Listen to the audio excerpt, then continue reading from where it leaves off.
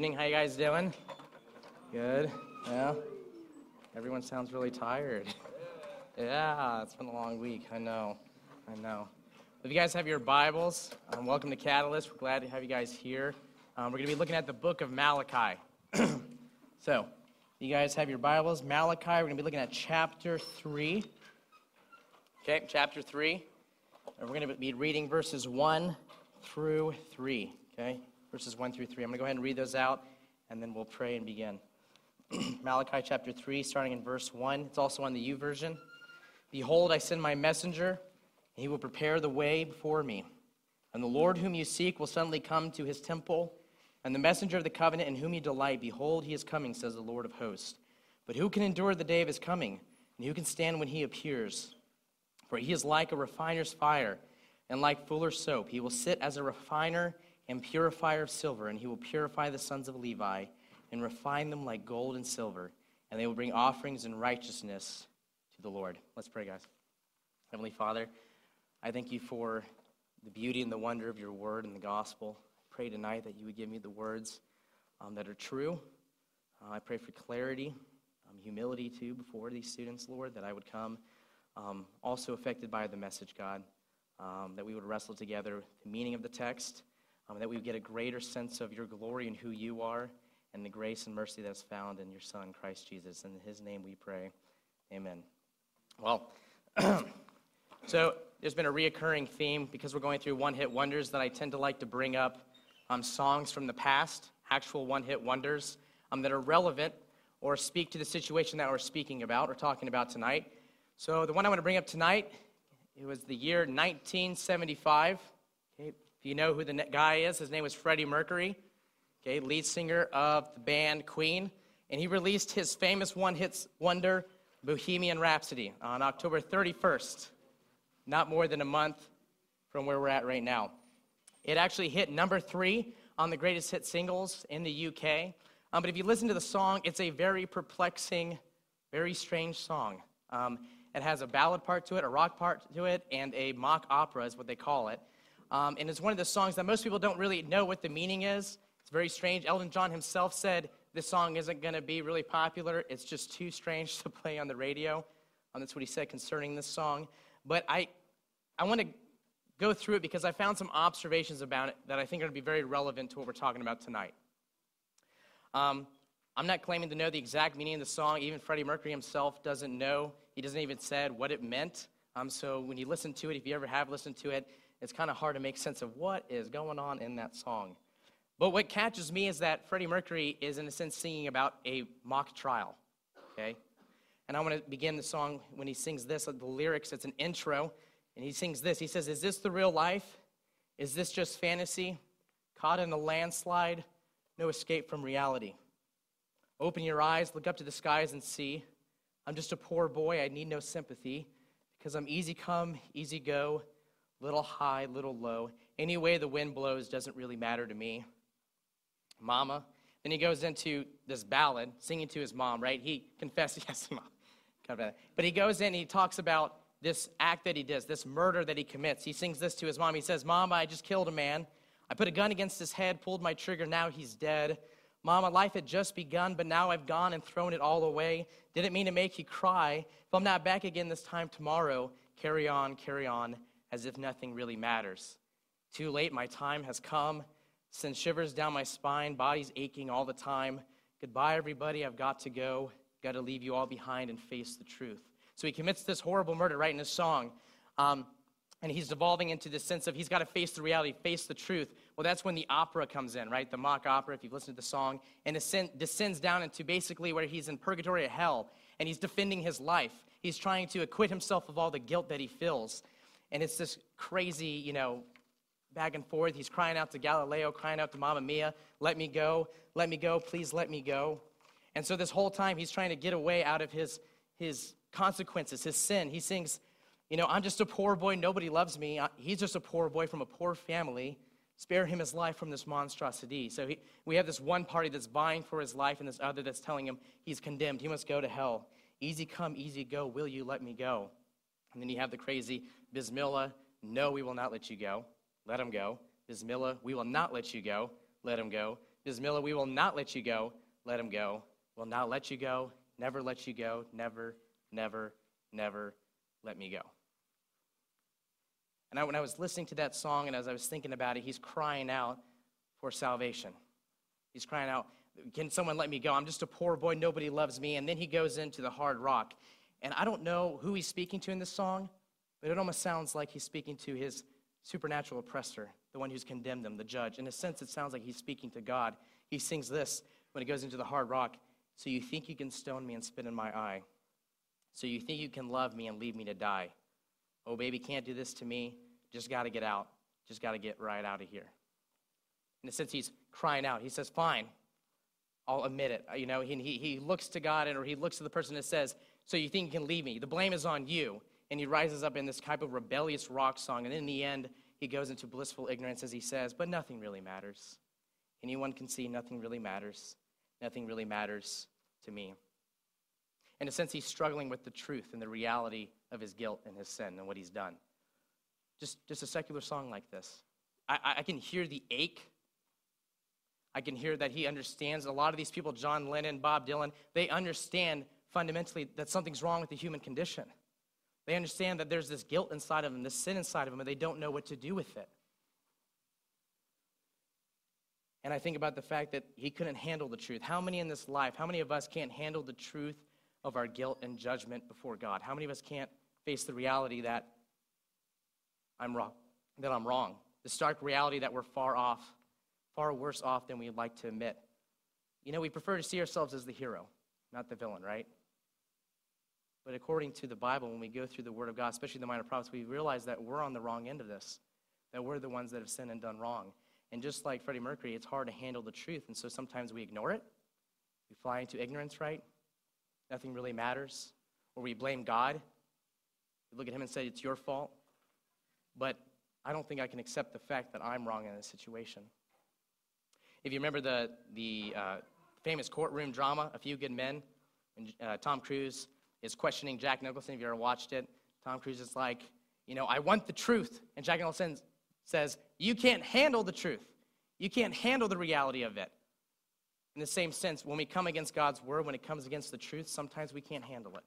Sometimes we blame God. We go into ignorance. We plead ignorance. I don't know what you're talking about, God, when we confront our guilt and our shame. And that's basically what the book of Malachi is about, which is this one-hit wonder that was written many years ago. And God comes to them and confronts them about their sins, about the way they've broken the covenant with God, but they plead ignorance. They say, I don't know what you're talking about. What do you mean? Now, this is during the time, this is after the exile, so they've returned from exile. If you remember, Shanny preached on the book of Haggai, right? And that was during the time, during Ezra, when they were rebuilding the temple, right? And they heard Haggai's words, and they realized we need to put God first, we need to build the temple first. So they go, they build the temple, and then after this period, in between that and Nehemiah, most scholars believe, is when Malachi takes place. Except they don't admit, they don't confront, they don't recognize their guilt and sin before God. They simply plead ignorance the entire book. And this book is very much, as I was reading it and studying it, is very much a tragedy in many sense because they fail to recognize. They don't want to confront the reality. They couldn't handle the truth that they were wrong. They were disillusioned, discontent, indifferent, and cynical. They did not take their relationship with God very seriously. So the book of Malachi, okay, structure-wise, is kind of like a courtroom drama. Okay, if you ever watched The Firm or The Client or Lincoln Lawyer, if you read John Grisham novels, and there usually heats up into this climactic, courtroom battle that's trying to, prove the innocent guilty or try to get someone who is wrongfully accused, acquitted of their guilt and to be able to be set free. That's kind of what the book of Malachi is like. So God has 6 claims. He comes to the people, the Jewish people, and he says, there are 6 claims, 6 disputes that I have with you. Okay? Claims. And then they respond with an objection. Okay? And then God provides the evidence, and they're overruled. Okay? That's pretty much what the structure of the entire book is. 6 times. 6 times they do this. So you can think of like the defendant, right? They say in those like Southern court movies, is Israel. Okay? They're the ones put on the stand. And then you have the prosecutor Malachi representing God. And he's coming up and he's saying, here's the evidence against you. Here are the claims that you have wronged God or failed his law or failed his covenant. And each time they're like, objection, Your Honor. What are you talking about? And then God provides the evidence and it's overruled. and it comes to the realization that they were not right with God. So here's what I'm going to ask you guys before we dive into the 6 disputes. Are we willing to hear God's claims against us in the way that we've broken his law and covenant? Are we willing to see where we went wrong in our walk? When it comes to be confronted with our sin and spiritual rebellion, do we plead ignorance and make excuses, or do we plead Christ? Do we admit it and throw ourselves on the mercy and grace of Christ? That's the question as we go through this, okay? Courts in session. The first one was a denial of God's love. A denial of God's love.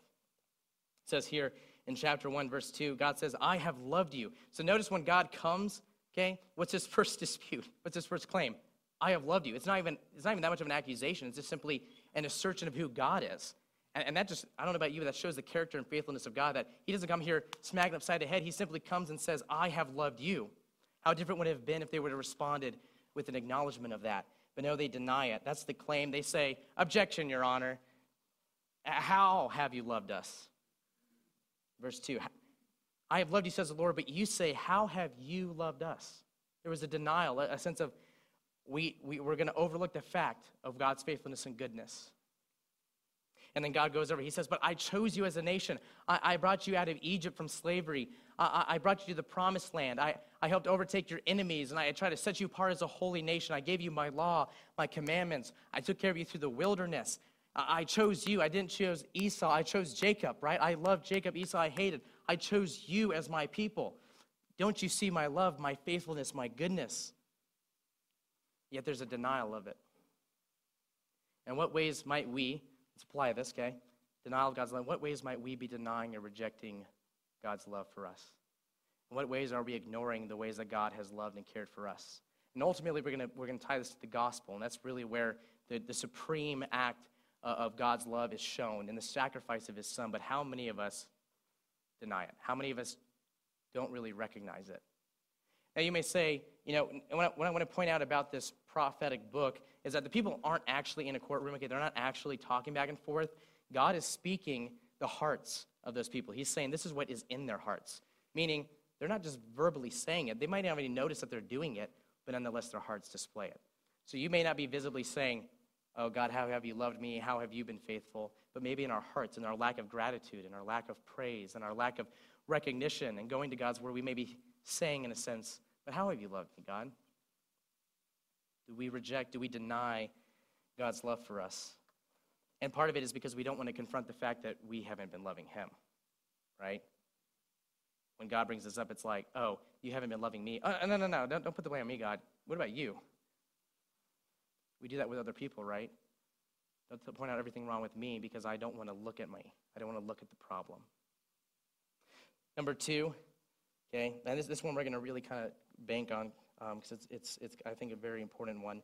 Number 2, and they all start with D, so it's a little easy to memorize. Denial of God's love, number 1. Number 2, despising of God's name. There was a despising of God's name. It says here, chapter 1, verse 6, a son honors his father and a servant his master. If then I am a father, where is my honor? And if I am a master, where is my fear, says the Lord of hosts to you? O priests who despise my name. So he says, you have despised my name. You have not brought me honor. You have not worshipped me rightly according to the covenant. And you are despising me. Objection, Your Honor. Objection. How have we despised your name? How have we polluted you? How have we profaned you? Now, I don't know if they're necessarily being sarcastic. Some commentators believe that they're actually being genuine, that they really are in ignorance. They really don't see what's wrong with the picture. They don't really see where God's talking about. And so they're asking him, in what ways have we not honored you? In what ways have we rejected you? Well, the evidence is pretty overwhelming, okay?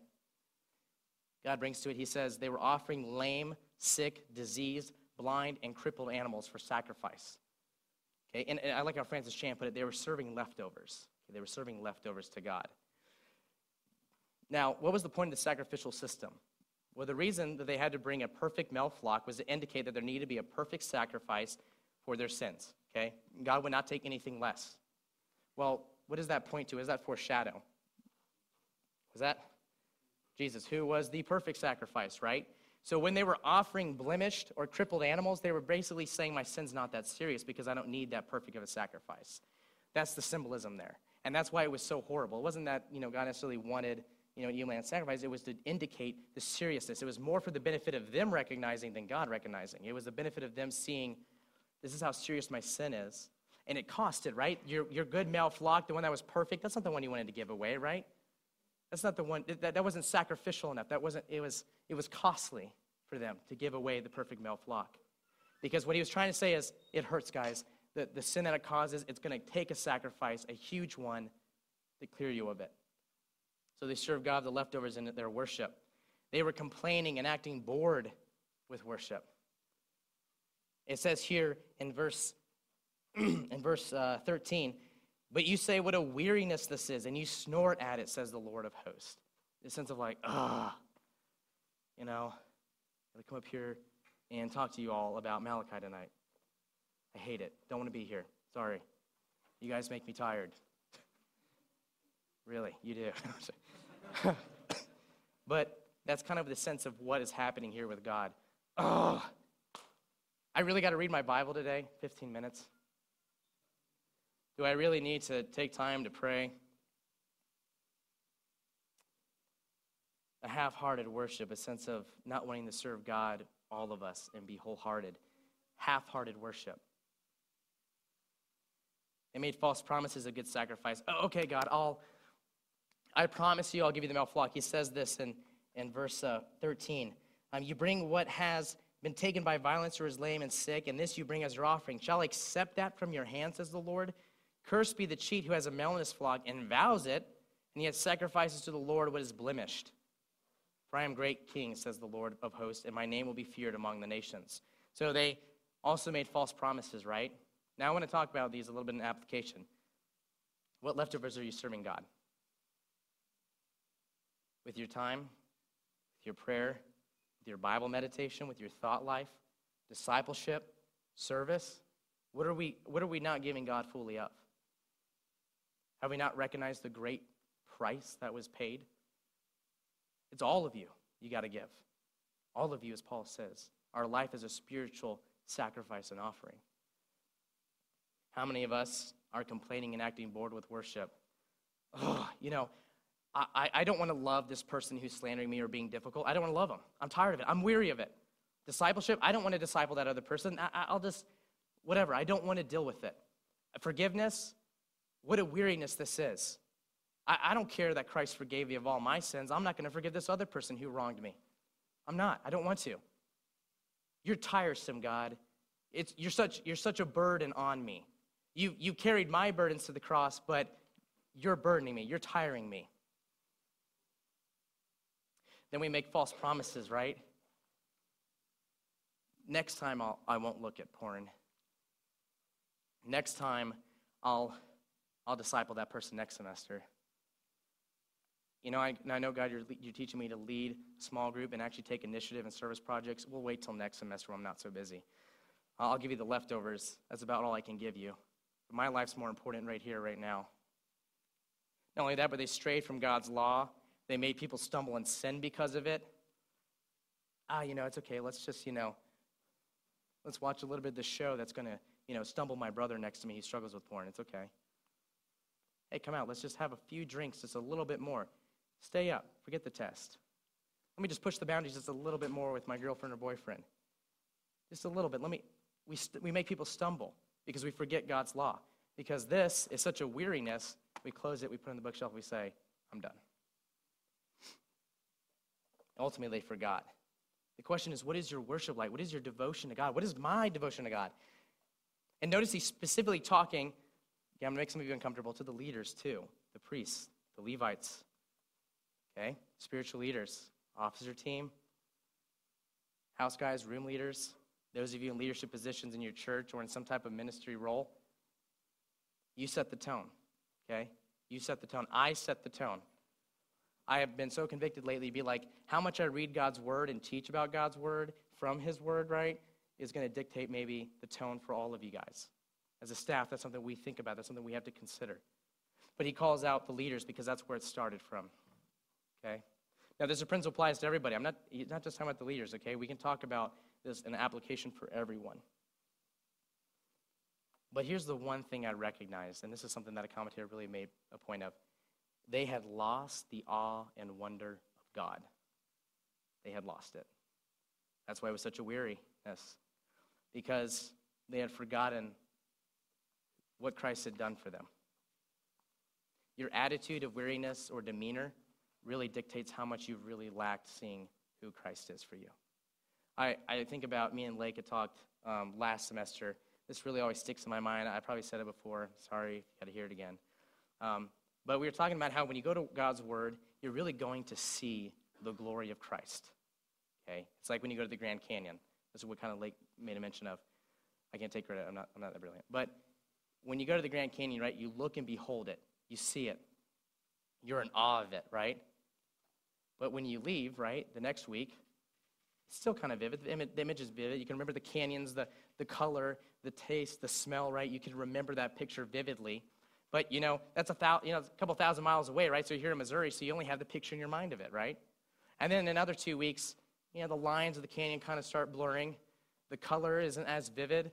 The taste and smells is kind of fading away. And, the next 6 months, you don't have that picture anymore, and you've lost your awe and wonder of it, right? Grand Canyon's about, a couple thousand miles away. The Bible is literally inches from my face and inches from your face. And so when we lose sight of the awe and beauty of God, we need to go back to it, right? We see a wall, we don't see a window. It's a window into the majesty and beauty and glory of Christ. And when we lose our awe, then we become numb to it, become dull to it. Become, in a sense, we just disregard it. The third, I know I'm trying to move quickly. The third is disloyalty toward God and others. Okay, disloyalty towards God and others. When we look at chapter 2, verse 10, he accuses them and says, look, guys, the claim is that you have been unfaithful to God by marrying foreign wives, okay? And it wasn't that God had anything against different ethnicities. He was basically just saying these foreign wives, though, they were drawing you into idolatry. They were drawing you into worship of foreign gods, not me. Furthermore, they were unfaithful to their own wives. Okay, so unfaithfulness to God, unfaithfulness to their own wives, and they were basically disloyal towards God. But their objection is why, one of the things that they were asking God is, why don't you bless us? Why aren't you, accepting our sacrifice? Why not? That was their objection. And God's like, can't you see your unfaithfulness? Can't you see the problem's not me, guys. The problem is that you don't want to follow my law. You don't want to follow after me. Overruled. You've abandoned your wives. You've blamed God. You've married foreign wives and adopted their idolatry. In what ways are we being unfaithful or disloyal to God and others? Do we have a mercenary attitude where I'll serve God only so much as it benefits my other motives? That's unfaithfulness, right? That's the general principle. Number 4, they were disregarding God. It says in chapter 2, verse 17, you have wearied the Lord with your words, but you say, how have we wearied him? By saying everyone who does evil is good in the sight of the Lord and he delights in them, or by asking, where's the God of justice? So God says, guys, do you hear God's plea here? You have wearied me with your words. You're in a sense breaking my heart for what you're saying because you don't recognize where you've gone wrong. Objection, how have we wearied you, God? In fact, everyone who does evil is good in your sight, right? And he delights in them. Where is the God of justice? In other words, they were saying, God, I don't see you enacting your justice, so I'm just going to do what I want. They were disregarding him. God brings the evidence that the day of the Lord is coming. He speaks of a time when, and I don't want to hit on it too much again because we talked about a lot the day of the Lord that's coming. It's going to judge the righteous, right, as saved, and they're going to look at the wicked and destroy the wicked and judge them, right? There's going to be a difference. There's going to be a separation of the two, right? And he says, you think you're ready, but you're not ready. You're not ready. He's pleading with them, consider these things. What's interesting, though, is that pretty much what they're saying in this part of the scripture is that, hey, it seems like, God, you bless the wicked just along the righteous, so if that's the case, then I'm just going to do whatever I want. If we're both going to walk out of here okay with blessings and my circumstances are going to change, if I'm not going to lose my job, if I'm not going to lose money, if I'm going to still have a good reputation, then I'm just going to keep doing what I do. I'm going to keep sinning. But that shows the heart of somebody who isn't really captured by the awe of God, right? The wonder of God. When God is slow to wrath and judgment, it is really a litmus test of where our loyalty lies. In other words, do we abstain from evil because we want good blessings, or do we abstain from evil because we love God? We love who he is. Ecclesiastes 8:11 says, because the sentence against an evil deed is not executed speedily, the heart of the children of man is fully set to do evil. If there's no consequences immediately, I'll just do what I want. But what he reminds them in chapter 3, in the passage we just read in the beginning of the sermon, is that the day of the Lord is coming, okay? There will be judgment. When you plead yourself before Christ, before God, there will be a time when you will have to answer for everything. The day of the Lord, it's coming, right? As in Habakkuk struggled with it, the justice of God is coming. What we were reminded of, it's coming. And once again, Malachi is saying, guys, don't miss this one. And what ways are we missing it, right? Number 5, there was disingenuous repentance before God. Disingenuous repentance before God. The Lord says this, for I, the Lord, do not change. Therefore, in verse 6, you, O children of Jacob, are not consumed. From the days of your fathers you have turned aside from my statutes and have not kept them. Return to me, and I will return to you, says the Lord of hosts. Usually, when you're in a court, right, the prosecutor doesn't want the guy, to get anything out of he wants to get the worst sentence usually, right? But here God is, not only as the prosecutor here, but he's pleading, you can return to me. But what's the problem? All these thousands of years of history, they've continued to reject him. And God has said, return to me, return to me. God is a God of second chances. Come to me. We've gone through all the minor prophets, second chance after second chance after second chance after second chance. He's pleading with them, okay? This isn't more of an accusation. And what it turns out is God is pleading to us, please turn from your sin. You can still return to me. And what's their response? Objection. How? How will we return to you? And by the way, how are we robbing you? How are we robbing you of your glory? They lacked the motivation to repent. And they just didn't want to believe the problem. What was wrong was that they wanted a clear conscience, but not a clean conscience. What do I mean by that? Meaning, they just wanted the feeling of guilt gone. It was a worldly sorrow. I want to feel better about myself. I just want a clear conscience, but I don't want to be actually clean. I don't want to actually be acquitted of guilt. I don't want to actually deal with it seriously. I just want the feeling to go away. So we dull our conscience, right? When it comes to repentance, we just try to do away with those feelings. Kind of like Freddie Mercury. I can't handle this terror in my soul. So you know what? Nothing really matters. I don't care about what's right or wrong. I don't care about what's true or false. As long as I don't feel this pain, as long as I'm not convicted or confronted with my sin, let me just go into blissful ignorance. Let me just go into oblivion because I can't handle the truth. I can't deal with it. And in the same way, we dull our conscience over and over again when we don't seriously repent, when we don't want a clean conscience. We just want to be clear. We just want to feel better about ourselves, but we don't want the problem to actually be dealt with. Oh, I've struggled with this one a lot.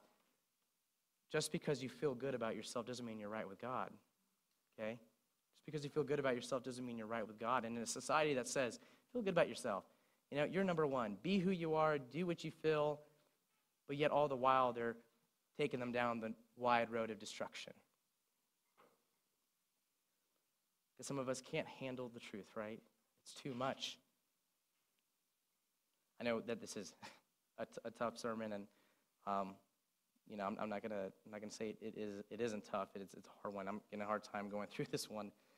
But number 6, and there is good news at the end. Okay, just want to disclose that. Number 6, there's just disbelief about our guilt and sin, just a general disbelief.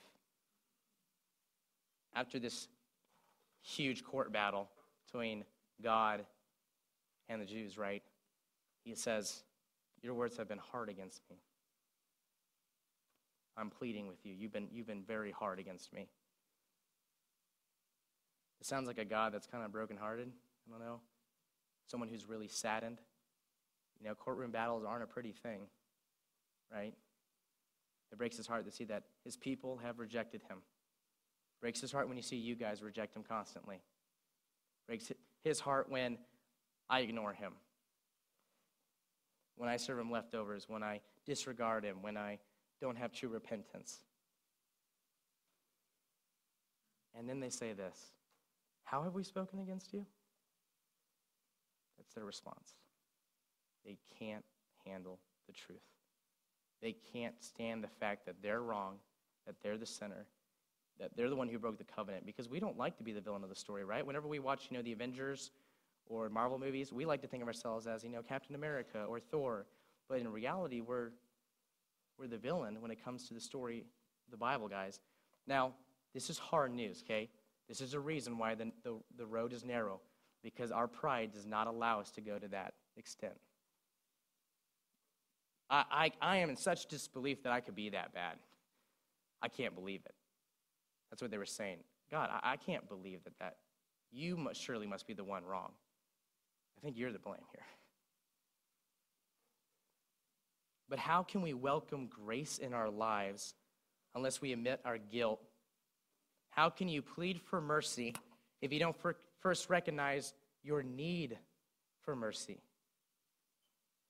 You see, all of this is just to show us and bring us to a point where recognizing I am guilty before God. I am guilty. But when we recognize our need for guilt, that is when we can recognize the beauty of grace and mercy in Christ. How are you going to conquer porn unless you first admit you've sinned by immersing yourself in it? How are you going to be given the mercy and grace to overcome slander, hate, and anger unless you first admit you have a problem with slander, anger, and hate? How are you going to stop being bitter and angry with others unless you first admit that you are struggling with bitterness and anger? How are you going to be made right with God unless you understand that you need to be right with God? Because you're not going to think you need a Savior unless you know you need saving. That's pretty much the point. That's what he was saying. He's like, guys, but the key, and here's the key, and this is the settlement, okay? This is where we're going to end on. Usually in a court, you have a settlement, in case, session's now closed, there's a settlement of some sort that has to be made. I think God answers this question in two passages in Malachi. In chapter 3, it's the one we just read. For sake of time, I'm not going to go through it again, but he talks about a person who's to come who will fulfill the covenant. He will be righteous, right? And not only will he justify the sinner, not only will he justify the guilty before God, acquitting them of their guilt, but he will sanctify them so that they may live out a covenant, that they may live out the law of God. As Jeremiah 31 says, I will write my law on your heart. So grace is not simply just a pardon. I like what John Piper says. He says, grace is not simply leniency when we have sinned. Grace is the enabling gift and power of God not to sin. Grace is power, not just pardon. So we're justified, right? In Christ, because of his perfect sacrifice, he lived a life of righteousness, proven in the wilderness, right? Tempted many times more than any human being could have ever gone that far, and succeeded in every way that we have failed. But you can't benefit from his sacrifice unless we plead guilty and plead Christ. But it's not just pardon, it's power. It sanctifies us. It renews us. So how might we benefit from the grace and righteousness of Christ before God? If you plead innocence. Now hear me out. Very important. If you plead innocence, that is the path to destruction. Because you're saying, I do not need grace. I do not need a Savior. It's the sense of pride in us. And the minor prophets have been a very hard study because guess what? It is smashing my pride. I hope it's smashing yours and showing we can't fulfill the covenant. That's the reason why the Old Testament's so huge compared to the New Testament. Over and over again, they couldn't keep it. They kept failing. They weren't the hero, they were the villain. They were the problem, not the solution. So the day of the Lord is much a day of judgment.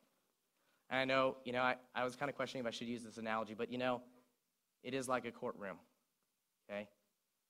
And then we go up to there, and the judge is going to ask you, God's going to ask you, do you plead innocence or do you plead guilty?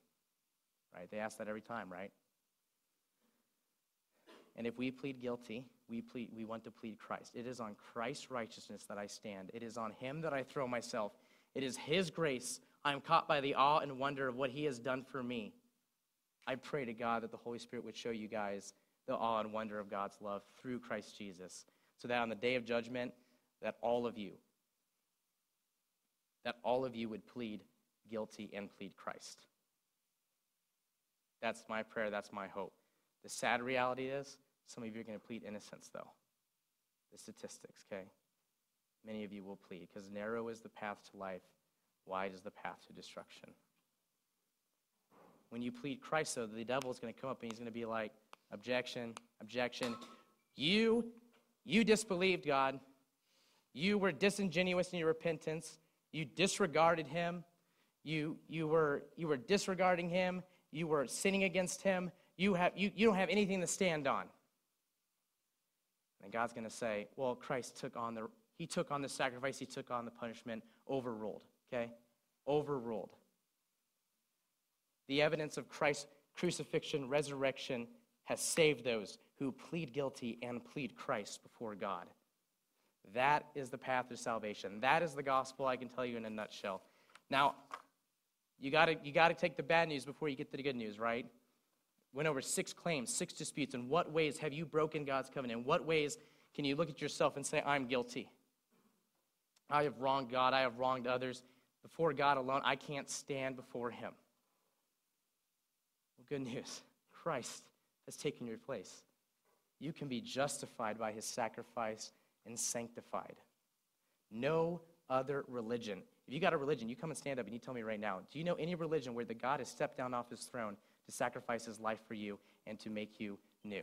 Every religion's all about new rules. Let's get a new rule book. Let's get a new thing to see how we can save ourselves. But no, it says you can't save yourself. Admit it. Come to Christ. You may be saved. And the good news is that after this part of looking at the minor prophets, we're going to go to the epistles, and we're going to see the glory of Christ's power and grace worked out in the church. Is it working out here today? Are you living it out?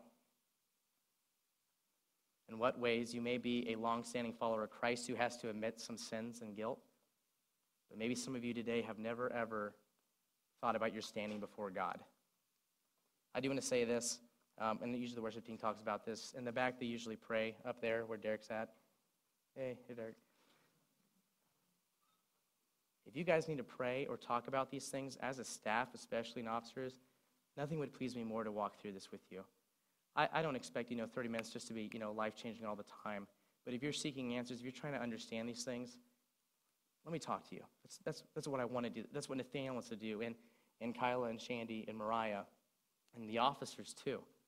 Let's walk you through this. But this is about your eternal life. This is about your standing before God. Don't let this opportunity pass you by. I'll be up there in the back too with Derek, but if you guys want to pray, if you guys want to consider how are you going to plead, in a sense you're going to plead guilty and you're going to plead Christ, let's talk about it with you. Let's pray about it. Maybe some of you today have already decided, I'm going to plead Christ. That on the day of judgment I'm going to say, I have sinned, I have failed, I have been guilty, but it's in Christ that I find my righteousness and find my worth and find my identity. I plead him. So if you guys want to pray at the end of this, we'll have some of us up there to pray. If you want to talk about it later after on, come to us as a staff. We would love to do that. But with that, let's bow our heads and pray. Heavenly Father, I thank you for your word. I know it's really tough news, tough things to understand and work through. I pray, God, that you would help us to think through these things. That, Lord, that you would help us to confront our guilt and sin, knowing that there's good news, Lord, that in you we've been saved, that we can have a Savior who's died for us, who sacrificed his life for us. Lord, I pray that the Holy Spirit would unveil people's eyes to see this glory and awe and wonder. And Lord, if we have lost it along the path and journey to glory, Lord, that you would remind us of it. Looking into your word by encouragement of one another in the community that you provided for us. And I pray this in Christ's name. Amen.